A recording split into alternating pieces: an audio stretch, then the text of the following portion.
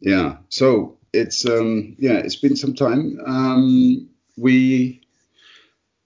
think we're more or less over the storytelling stage of Penn, but of course, I'm pretty sure that there will be, among our discussions, opportunities for you to get back into that and so on. So, one thing I would yeah. start with is to avoid misunderstanding. I would like to explain the German exile program just briefly, or Yes. in more detail than I did before. Yes, of course, yes. German Penn received the offer from the first federal state secretary for culture. Germany is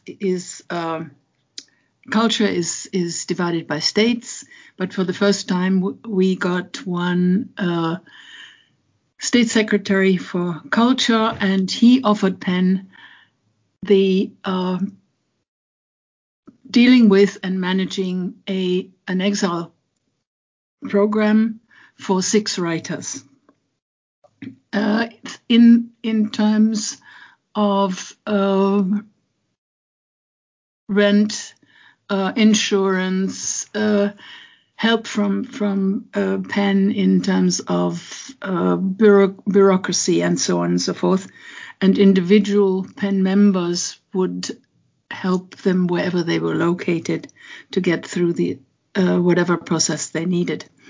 So this was not done. This did not finance programs that individual cities started because they liked the idea of Penn, and they associated themselves in terms of asking for help if they needed somebody to fill in a residency or something like this.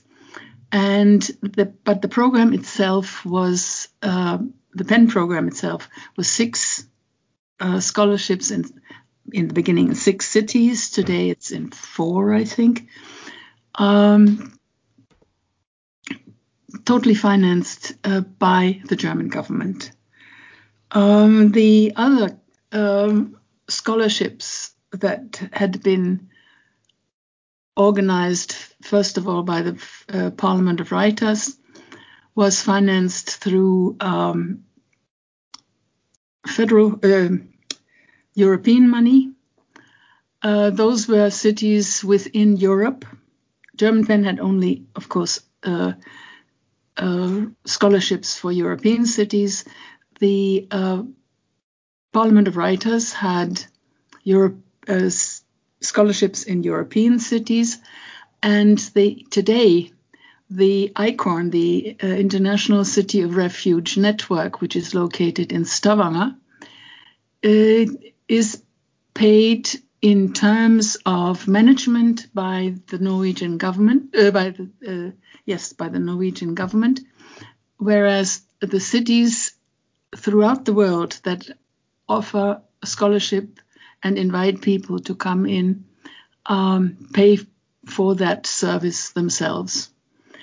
The difference between the European countries and most other countries in the world is that Canada, the United States, some Scandinavian countries have the possibility of inviting somebody or taking somebody under distress in and offering them help in the beginning, financing and so on and so forth, and helping them with finding a job. This is impossible in the European context because we cannot get anybody in unless they have a scholarship, and it is sure that they are paid for and for as long as they stay. The idea behind it was that they didn't want to invite persecuted writers from all over the world and have them stay in the country under the exile provisions. In many, many ways, we had to break through that because many of our writers and artists could not go back home. We could not find other scholarships for them, so they had to apply for asylum, and that then left them into all the problems that asylum application and asylum itself then brings, because in the end then they would not have enough money to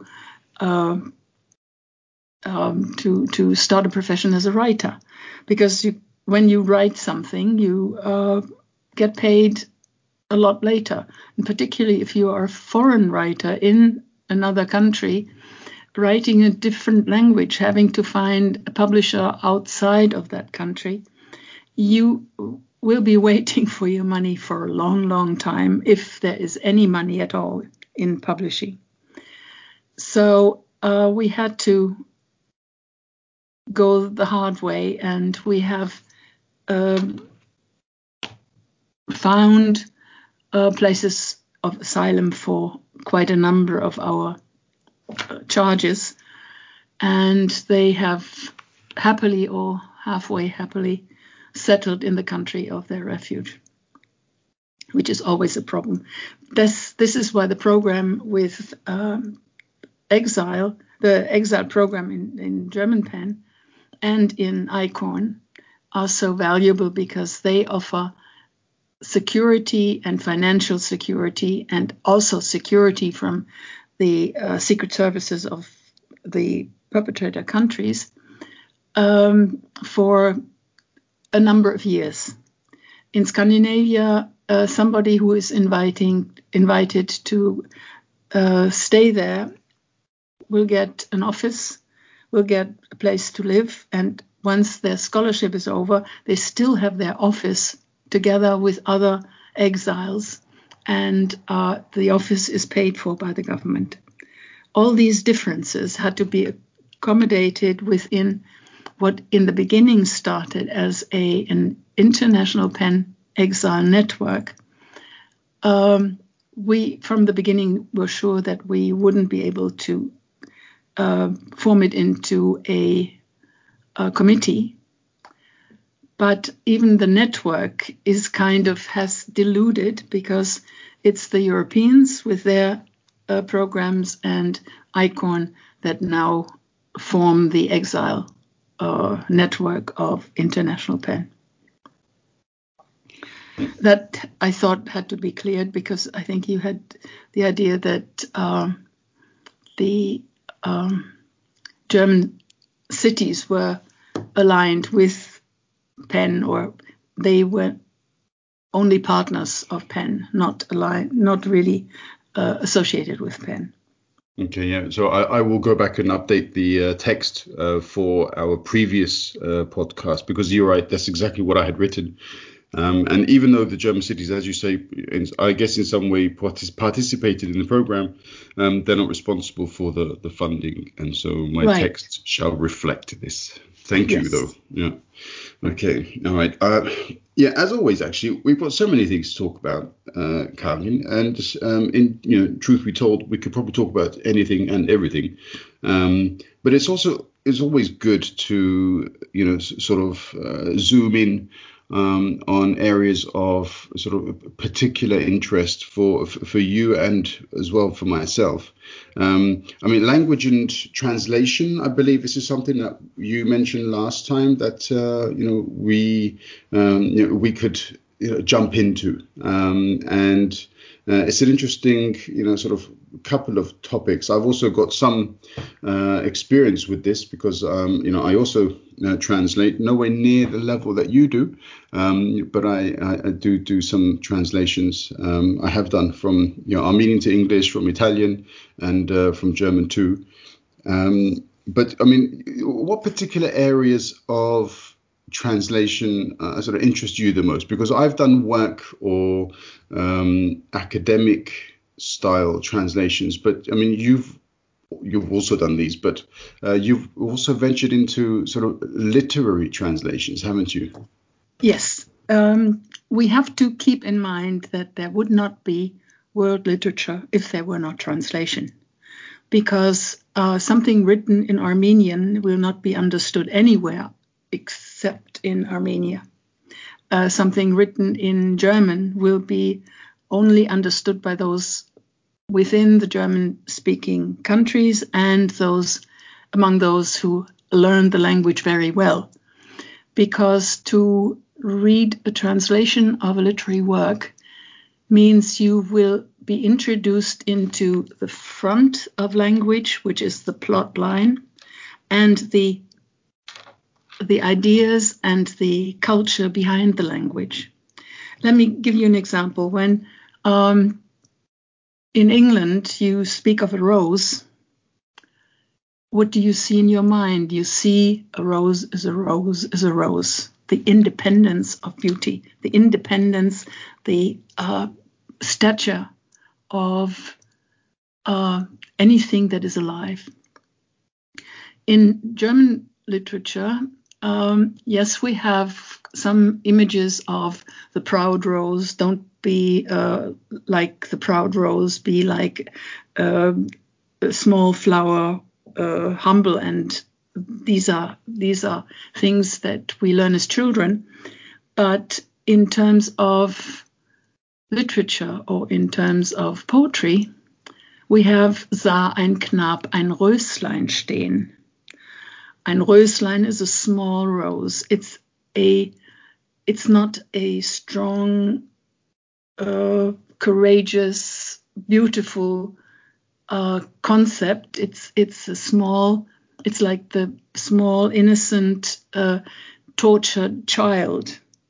It's basically a song about the rose being raped, the Röslein, the small rose, being raped by a young fellow who is simply breaking it. So there is a different association with every word that we speak in every language.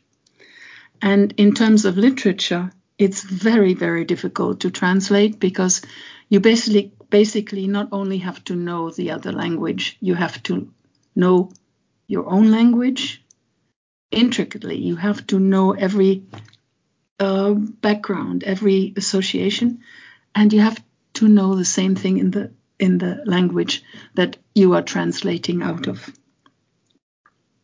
And that's the difficulty, and this is why works of art are being translated basically every 10 or 20 years anew, because the time and the outlook toward the literature and toward the language has changed. And this, to me, is a task that I admire literary translators, good literary translators for. They have to be writers themselves. They have to have the imagination of using their own language as freely as the writer of a novel or of a poem had with his or her own language. I've translated quite a few poems from English, and sometimes I even dare to do it from French and from Spanish, which I learned on a superficial level, and I always felt I didn't understand the language. I understood the text, but I didn't understand the language and the culture behind it because I didn't know the associations. So I stayed away from it after a while rigorously and went back into dealing with English and German. In terms of English, there are very few poems I translated into English. They had to be easy, as I would say. They had to be not superficial, but they had to be on one level without asking too much of the reader in terms of association of culture and of knowledge of what was being talked about.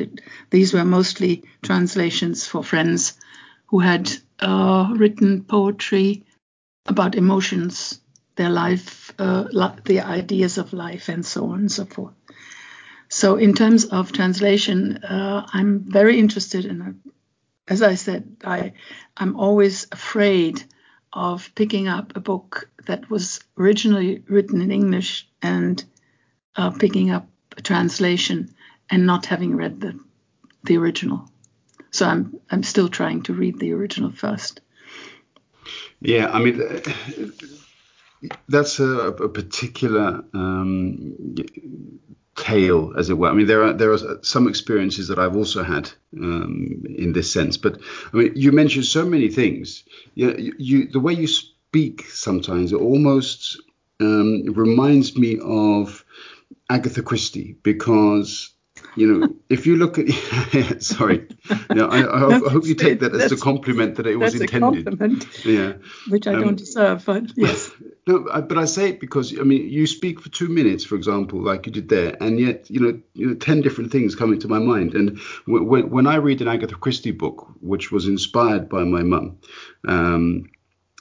Agatha Christie's books were about 220 pages long. And yet you come away from that thinking I've read 500 pages because of the number of thoughts and ideas that she was able to put into those, few sentences, essentially. And I really think that's a skill that is lost nowadays. I certainly don't have it. She was a good writer. She was an excellent writer. We have today excellent writers, but they're not necessarily the ones that become bestsellers. And that's our problem. This is why I never look through the bestseller lists to read. I go by friends who say, oh, you have to read this, or I read 5 pages or excerpts from a book, and I think, that could be something that really, really interests me. And since I read a lot of English books, factual as well as fictional, and I got away from a lot of German fiction, I now found 1 or 2 writers I really admire because they write the way that people should write, I think. They don't write formalistically. They write about life, and they love to write. You can tell from the way they're writing, the ease with which they write, how well they feel what they write, and how well the language is for what they are writing. And so I don't give up on writers. Yeah, I mean, just to come to one of the things that I've got so many, but 2 or 3 things if I can throw you, but we'll do them one at a time. You said writers make the best translators. I think it was Stephen King who also said, I'm completely paraphrasing because I can't say what he said verbatim, but he said to be able to write a book, you need to have read and appreciated the work of others. Yes. Would that also be your take on things? Yes, absolutely. I talked to somebody today whose 11-year-old child wants to write. She wants to become an author. And the only thing I could think of was read whatever you get in your hands. And read carefully and make your choices. She's in a writing program in school, which is lovely. I never heard of that during my generation. To read is to learn to write, because to read means you get a sense of language in terms of sound, in terms of rhythm, in terms of content matter. And as a child even, you find that's a book that is written with honesty, that is a book that is really using the language that is precise and is not commonplace or rhetoric. Yeah, I mean, again, in your words, something else comes to mind. There's a professor, and the subject that he is a professor in eludes me at the moment because it's not one of those common titles. I can almost imagine it. But anyway, he said that and he's an American, but he went to University of Oxford because he wanted to read his subject. And for him, this was particularly important. And that's one of the reasons why he chose a British university, was because he could still read the subject. Yes. And for him, this distinguished the way that modern universities were going in the US, because he believes that by losing this capacity of associating learning and knowledge with reading, we fall victim to being force-fed information and misinformation through the internet. Okay, that's was not a problem at my time, because we had to read 2,000 pages per week at least. Yeah. And I was very happy that I started fast reading when I was very young. And I got all kinds of methods to go through a book a little faster than the others, because there are some tricks. And of course, most everybody knows them. So you read only left pages, and then you know what was on the right-hand side of the page.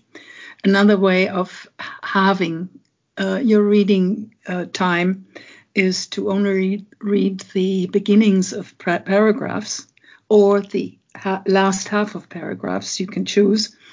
And you also get a lot of sense of what is in the book, in terms of content, in terms of style, in terms of language. So I was very, very efficient with reading, but I read constantly. Yeah. And that was an American university. I didn't read constantly at a German university. At German universities, I always felt if you could second guess, or if you could bluff your way through, you didn't need to read the original. You read a couple of articles about the original, and you could get away with that. And in the American system that I was used to, you had to read. You had to read the primary literature. You had to find the secondary literature to get another level of understanding for what you just read. And it was constant reading. So in terms of I always associated the English term. I read law at the university, which is in America, I took law. They don't use the word to read. But the reading to me was always an Anglo-American phenomenon, and not necessarily a German one. Yeah. I mean, this particular individual did mention that, universities had changed somewhat in the way that they, produced, as it were, graduates nowadays, and he was very critical of the decline of standards in the US. His doctorate apparently was in patristics. Sorry, that was the subject, and that's why I couldn't quite remember it. What are you talking about? The person that I said who went to Oxford. Yes, because, what was the subject? Patristics, which is... Can you explain that? I've never heard of it. Yeah, I hadn't either. So it's the study of ancient languages, and also, I believe, it requires a certain amount of mathematical and scientific knowledge. So it required a lot of reading. Yes. So it's it was a challenging subject, he said, but for this reason he's very knowledgeable in a lot of areas, and that's why I tend to listen to some of his podcasts when I have the opportunity. Mm-hmm. Yeah. Well, there is a lot of research in different fields involved in his kind of study, which, of course, if that is done without reading and just with secondary bits of information from others, you can't really get into anything in depth or even in the breadth of a field if you don't read. I agree. Yeah. I mean, do you feel that there is, because I have a complaint with not necessarily, it's unfair to say it's a complaint, because people should do what they feel they want to do. People shouldn't be forced. I mean, this is the world that we've created, or we've tried to create. Everybody has the freedom of choice and so on. But I mean, so many people don't want to read. They don't have the time. They don't have the patience. They'd rather do some other kind of more entertaining activity, or even lack of activity, if that's watching television and so on. But I mean, do you not bemoan the lack of reading nowadays by sort of younger generations? It varies. It varies. It varied at my time. It varied a generation later, and it's varying now. There are kids who read a lot. There were kids who read a lot in my time. There weren't that many kids who read a lot, or not as much as, or not even half as much as I did. And my brothers didn't read either. And to this point, they don't read. Except Fachliteratur, that which they need to read for their jobs. And which means it's a very, very straight, narrow tract of reading. I don't think people read less now. First of all, they also read when they read their handies, their mobiles. They can read very fast what's in there. They can pick it up very quickly. And it may just be a phase of 10, 15 years of mobile contact continuously. It will vary when they get out into the world and need to find different aspects of what they thought they knew. So it's a matter of, are they curious enough? Are they energetic enough? Do they spend enough of their own time for learning, for wanting to know, for needing to know, for trying to get into topics? And I think there could be some help from the school system again. If you have to do research in depth on a little bit, on a little question, if you have to do your own research, you learn to read. You learn to find things that will give you the information. If you only kind of with a big brush go through a subject or a topic or a whole question, yeah, you can do that with Google or with Wikipedia or whatever. But you don't get the real thing. You don't even get the real questions that you should be asking. Because before you learn, you have to know the questions. Or you have to learn to find the questions. Because the questions are what remains. Not anything is final in terms of interpretation, in terms of knowledge. So it's the questions that are important, and the curiosity. Yes, so much of what you say there has such great depth. I mean, yet to learn the questions, though, requires training, doesn't it? I mean, if you give somebody access to the World Wide Web, which is this huge electronic library, and ask them to pursue a certain line, it's you would see two very different outcomes if one were to do it just as a hobby, who had no specific discipline, and if the other had been trained in academia to pursue certain lines of research, as you indicated. It's hard to learn how to ask yourselves questions if you don't have a certain kind of discipline, to pursue a specific line, to reach a certain goal. How many questions does your son ask every day? Oh, he my knows the questions. God. He knows the questions. We all knew the questions. new. We have been trained to forget the questions and deal with the product, not with the questions. Yeah. That's what I meant. Yeah, absolutely. I think there was a study in France which,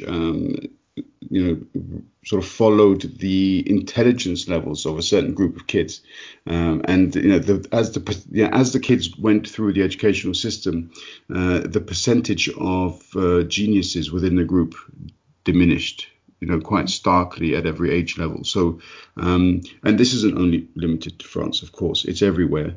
The educational system isn't built to service the individual intelligence of children.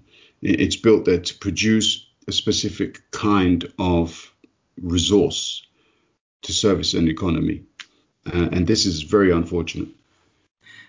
It has a double effect, because it's not just the school that's failing. The school is failing not just the kids, they're failing the parents, because the parents have given up the responsibility for teaching children to the schools. And the schools have not reconnected with the parents, saying, look, this is how we can together bring the children up to par. And there's a lack of contact and a lack of consequence. If you give up education to schools only, and don't get involved yourself, the life of the children is hacked in two. One is emotional and one is learning. And emotional is at home and learning is someplace else and is connected with work. So I have a very strange feeling that where the parents are interested in what the children do or learn and are willing to learn alongside, which now at the pandemia is forcing them to, basically, if they allow themselves to be curious and helpful as well. It's the common and community teaching and understanding that is involved. We have drifted apart, and we have drifted apart in the families as well. And many parents don't think they can teach their children what the schools can teach them. That's not true. Okay, I fought my father because he wanted to do math with me, but he had a different way of approaching math, and I was in tears every time because I could do it myself. That's not what I'm talking about. The support of parents when a child or when a young student has an interest, to go to the bookstore yourself, pick up books that may fit into that program or that you want to read to understand your children. This is the disconnection I'm talking about. Mm. Yeah, okay, a genuine interest. Yeah. Yeah, I mean, as you are aware, I'm sure, there is, when you mentioned the disconnect that is there, I mean, the disconnect exists for any number of reasons. I'm not going to make any justification. There is also, an element of disconnection between, me and my children. I mean, one lives in another country, and my boy here, obviously, we have timetables at the moment. And it's only an excuse. It's correct. I mean, I have to reflect upon myself. I take some interest. I should take more. We converse. We should converse more. And I ask questions. I can ask more. What I would caution, though, is don't force yourself upon the child, because the child has to grow too. To grow independently, even independent of your thinking and of what you know. Sure. That's not what I meant. I meant the support, that the support system is there if needed. And the support system has an eye on what the young person is doing, what they learn, how they learn, and that you can learn that too. Not to leave it up to the networks or to Google or Wikipedia or Facebook or whatever. Sure. To inform and care for your kid. Yeah. I think my little boy is. It will be a very good German teacher because he corrects me every day when I try to speak German. Well, he's quite a guy, I must say.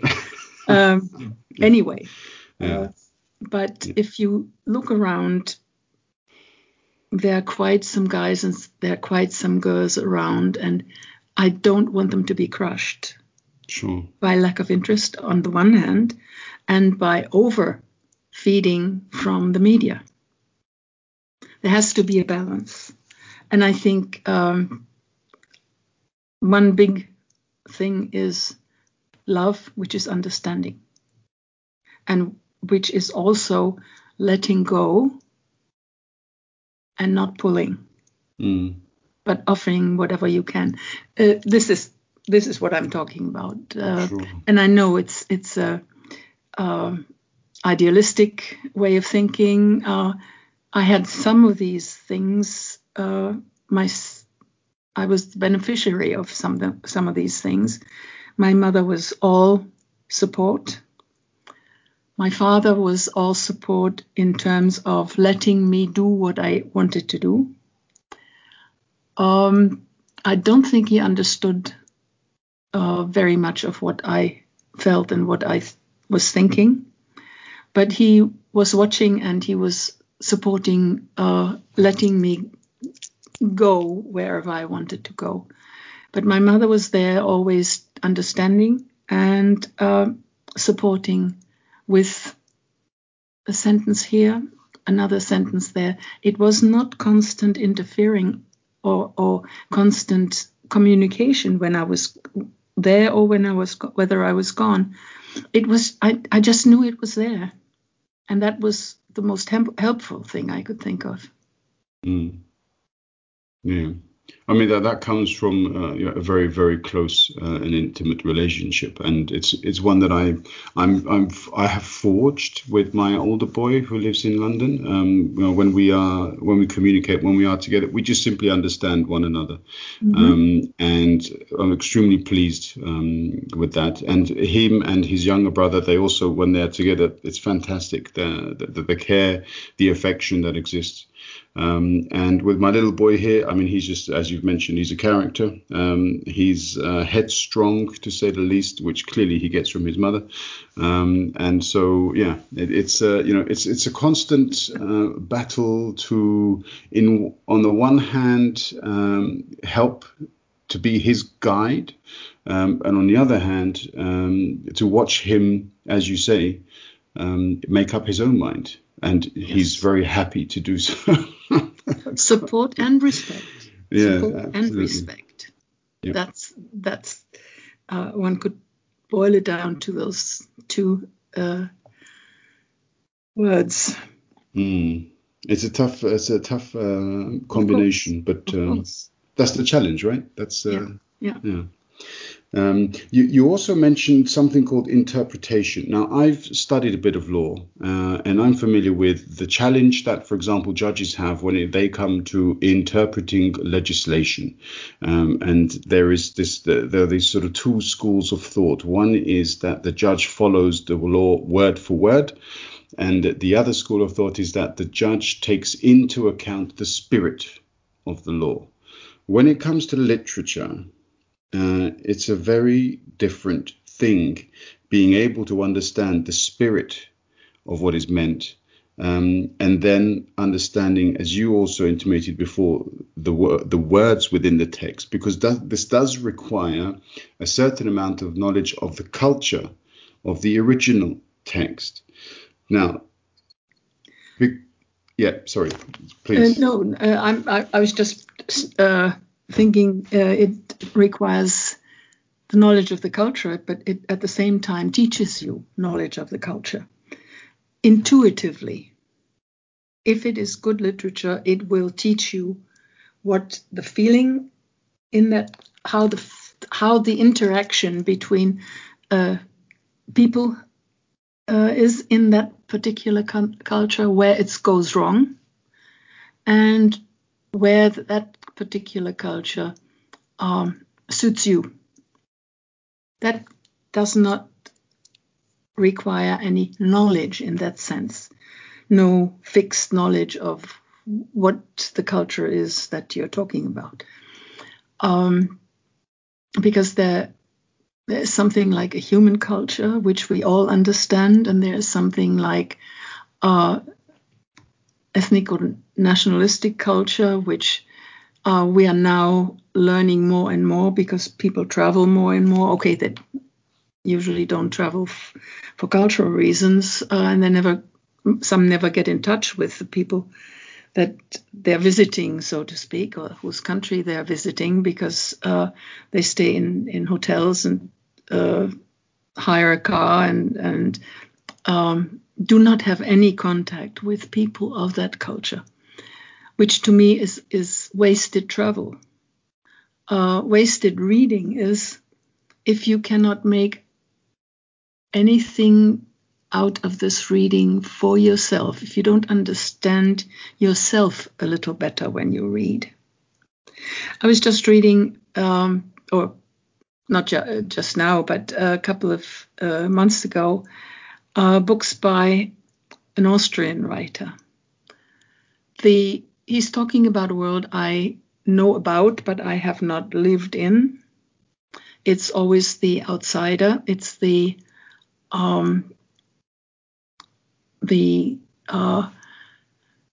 not the elite. He's talking about the normal person. He's writing about simple life, and it touches you, and it threw me when I first read one of the books, and I've tried to read everything he's written now, and I'm so overwhelmed by, first of all, the humanity of what he writes, and the humanity of the language, and the humanity of the topic, and the humanity of the plot lines, and simply the beautiful language and the ease with which that comes through to everybody who it must come through for everybody who reads him. That is possible. It's not very possible in all so-called high literature, or it sometimes even is missing in literature, the humanity, and you sometimes find it in factual books. I'm just now reading in English Michelle Obama. I'm floored. She's my sister. I understand every word she says or she writes, and this is something that makes reading and writing so fantastic. You do communicate if you're really, really are honest and are precise and do not shut out either intellect or emotion. Then it's communication pure. And the German language writer I'm talking about is Robert Robert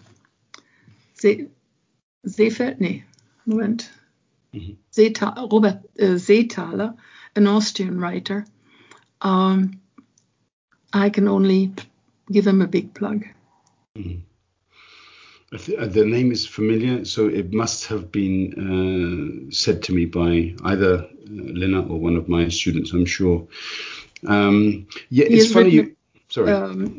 One book that I love dearly is Ein ganzes Leben, a whole life.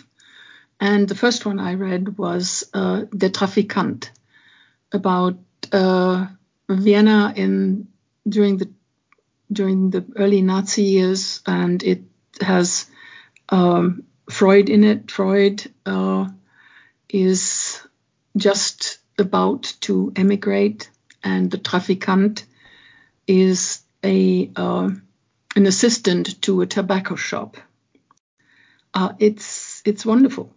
The storyline is familiar. Whether or not this has actually been turned into a mini-series. It has turned into film. Yeah, okay. It has become a film, yes. Yeah. Okay. So, these are highlights. As I said, I read a lot, but if I were to pick one book in English and one writer in English and one writer in German right now, it would be those two. And there I'm very, very thick-headed. If there's a book I was told you have to read it, and after 5 pages in front and 5 pages in the back, I don't see any reason to read it, I'll simply lay it aside in the hope that something else comes up that's better. Yeah, I mean, I tend to delve into fiction more. I really like my science fiction and fantasy because I sense the escapism is true in that particular genre, but I also sense the sort of the underlying philosophy which compares the ideals of the author with the modern world that we see around us. But recently I read a book, not quite the same as Michelle Obama's. I think Becoming is the title of her book, right? Yeah. But one by Kenya Hunt is called Girl. And she writes a series of essays, and it focuses a lot not only on the Black Lives Matter movement, but also on her own personal experiences as a woman in the US and then in London. And there are also other contributors who also write different chapters. Mm-hmm. And in the same way that you said that Michelle Obama, you sensed, she's your sister. I completely understood every word that was written in this book. And it's a fascinating story. As you said, very eye-opening. There are many elements of it which remind me of life in the Armenian community as well, even though it's a world removed in many ways. But again, the similarities of humanity are there laid bare. And it's a fascinating read. So, I think, her approach opened up a new, realm of reading possibilities for me, if indeed they match that particular approach. So from what you say, Michelle Obama's book possibly does so. I may have to take the plunge with that as well. She taught me to trust her, or that I could trust again. That's interesting, isn't it? And that's rare. It says a lot. Definitely says a lot. Yeah. Okay. So these were the two authors that you would recommend. I mean, I know that you are, your awareness of the classics is deep, runs much deeper than my own knowledge. Unfortunately, it's fractional. It's fractional. All our knowledge is fractional. And if you, for years and years and years, deal with mostly German language literature, or then later when I was in England, I started reading lots of English literature of the 19th century, because it was also literature by women, which is strangely missing to a great degree in the German context. I do not, when I talk about the classics, I have maybe read a little bit of the French classics. I've read a little, very, very little of the Spanish language classics, what we call classics, the Romano-Greek period. Yes, here and there a little bit. it's really fractional. Yeah, but there's so much there, isn't there? Really. Yes. And Yeah. anybody who says I know a lot about or I know all about is a liar. Yeah. I mean, when you mentioned the 19th century British writers, the one woman obviously that springs to mind is Mary Shelley. Are there others? I mean, okay, was Jane Austen and the Bronte sisters? The Bronte sisters. The Bronte sisters had a friend, Elizabeth Taylor by name. I think Mary Taylor. Wonderful novel. Mm-hmm. You had Arnold Bennett. You had from Thackeray to Smollett a little earlier. You had Dickens. You had George Eliot. There was. But these Virginia were male writers, or was Charles Dickens? Are you saying was a lot of his work was written by his wife? Was it or? No. He was instrumental in bringing a lot of women's writing to the public by letting them serialize their novels. Mm-hmm. He did that with the Brontes, with a lot of women writers of that period, or a lot of writers in general. I threw in the couple of male writers because I didn't want to give the idea that only women wrote during that period, but there were wonderful male writers as well. It was an interesting time. It was a time of strife. It was the time of industrialization and the problems that came with it. And they are in all these novels, even though they're all love letters, love stories, or most of them are love stories. I love Elizabeth Gaskell. North and South, I think, is something that every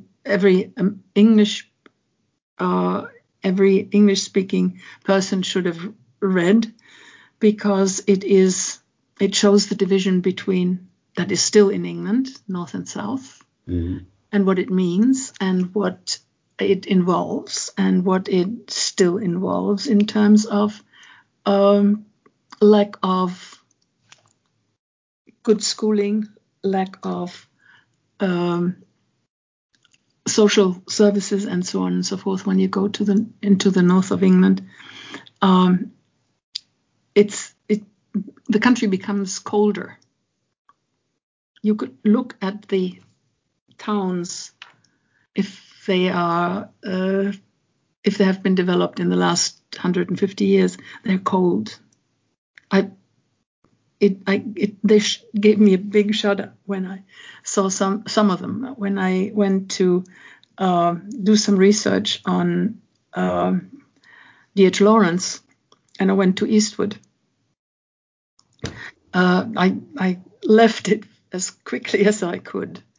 And this is something I felt was, during that time, was what they were fighting against, the good writers, against that coldness, against that lack of understanding, lack of compassion, and the overpowering industry, the overpowering Manchester capitalism, and so on and so forth. That I found in 19th century literature fascinating, and it's everywhere. It's even in if you read Jane Austen, this is before the Industrial Revolution to a large degree, but the problems that come with industrialization are already there. Because the women could not have really a profession. They had to wait until they were being married, or they could become governesses. And that element of society in the North was free to become factory women. They didn't have a chance before, they didn't have a chance during to really educate themselves. Only the strongest were able to really live a full life. And live a full life was only provided for the men. And this is what, in a way, fascinated and shocked me. Yeah, I mean, to quote a line from Dickens, it was the best of times, it was the worst of times. I think that's perhaps in some ways what you allude to. The worst of times would be the reality that they faced. The best of times from perhaps this mixture of the genders from a literary perspective. Yes, yes. Yeah. Yeah, it is fascinating though, isn't it? Because I mean, I see a huge boom in female and non-binary authors over the last 10 or 20 years. The book industry in many ways is, setting, shall we say, the standard when it comes to inclusivity. I'm celebrating that, yes. Yeah. Because it is really has really come up during the last 20 years. When we were fighting for a women's canon, for teaching literature, there were no. If you taught German literature, where were the women? There were very few. Very few were known, and we were fighting, or we were researching into where were the women. They were there, yes, but why weren't they being published? Why were they pushed to the side? Why were they only the servants in some cases to their spouses, and so on and so forth, as you had in all of art? So the breakthrough has come during the last 20 years, and I'm very, very happy about it. Mm. Yeah, and it's also fascinating. I mean, people always, this quota stuff and so on. But I mean, when I read a book by a female author or a non-binary author, you can see and sense and read the difference in analysis. There is a different voice there. There is a different perspective there. In some cases, a different pain. In other cases, a different pleasure. Yeah, and it's brilliant. It adds to the wealth of the reader's experience to be able to sometimes compare. But I mean, there's no need to make every reading experience academic. It's purely a joy. Otherwise we'd all just read the same writer, wouldn't we, over and over again, if we just wanted the same thing. And that wealth of diversity, it is fantastic. It's really broadening, yes. Yeah. It's broadening, and I think it's teaching society, or it should be teaching society, to broaden their view, their perspective, and to open up. Society has to open up. Yeah, and if it is to be done so through the writing of, as traditionally, shall we say, unconventional writers, then let it be so. When I was in Leipzig at the book fair in 2019, there was a female author. She was giving a talk. Unfortunately, I can't remember her name, but she said that the world is lacking in empathy at the moment, and the best way to train your empathy is to read, because you have to experience the book through the words and perspective of different people, essentially the writer and the characters. And I thought that was such a fantastic introduction to the world of reading for so many people. Yes, absolutely. Reading doesn't just broaden the mind, it opens the world. It really opens the world for all of us. And this is why I was touched when this young woman told me that her 10 or 11-year-old child wanted to become an author and is practicing already. And practicing not just writing, but also reading. And that is fantastic. We should have more of those. Absolutely. Karin, do you know, I think that is probably a wonderful place to end this current discussion, because it's an extremely positive note. And also because we've reached the 1 hour mark. Time flies with you, my word. But there are so many other topics that remain open. And indeed, for us to, revisit this one. I love talking about literature, especially I love talking about literature with people who know so much more about the topic than I do, because I always feel as though I'm learning something from you, Karin. And that in itself is something that I greatly appreciate. So, yeah. That goes both ways. That absolutely goes both.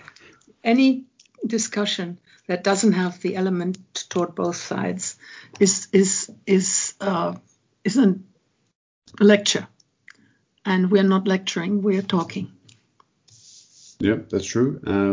Though I'm shortchanging you because I'm getting so much more out of it than you are. But that's just how it is. Yeah. But yeah, Karin, thank you very much. And yeah, I'm sure we will speak again very soon. And I'm looking forward to our next discussion. Thank you. I'm too. All the best. Thank you.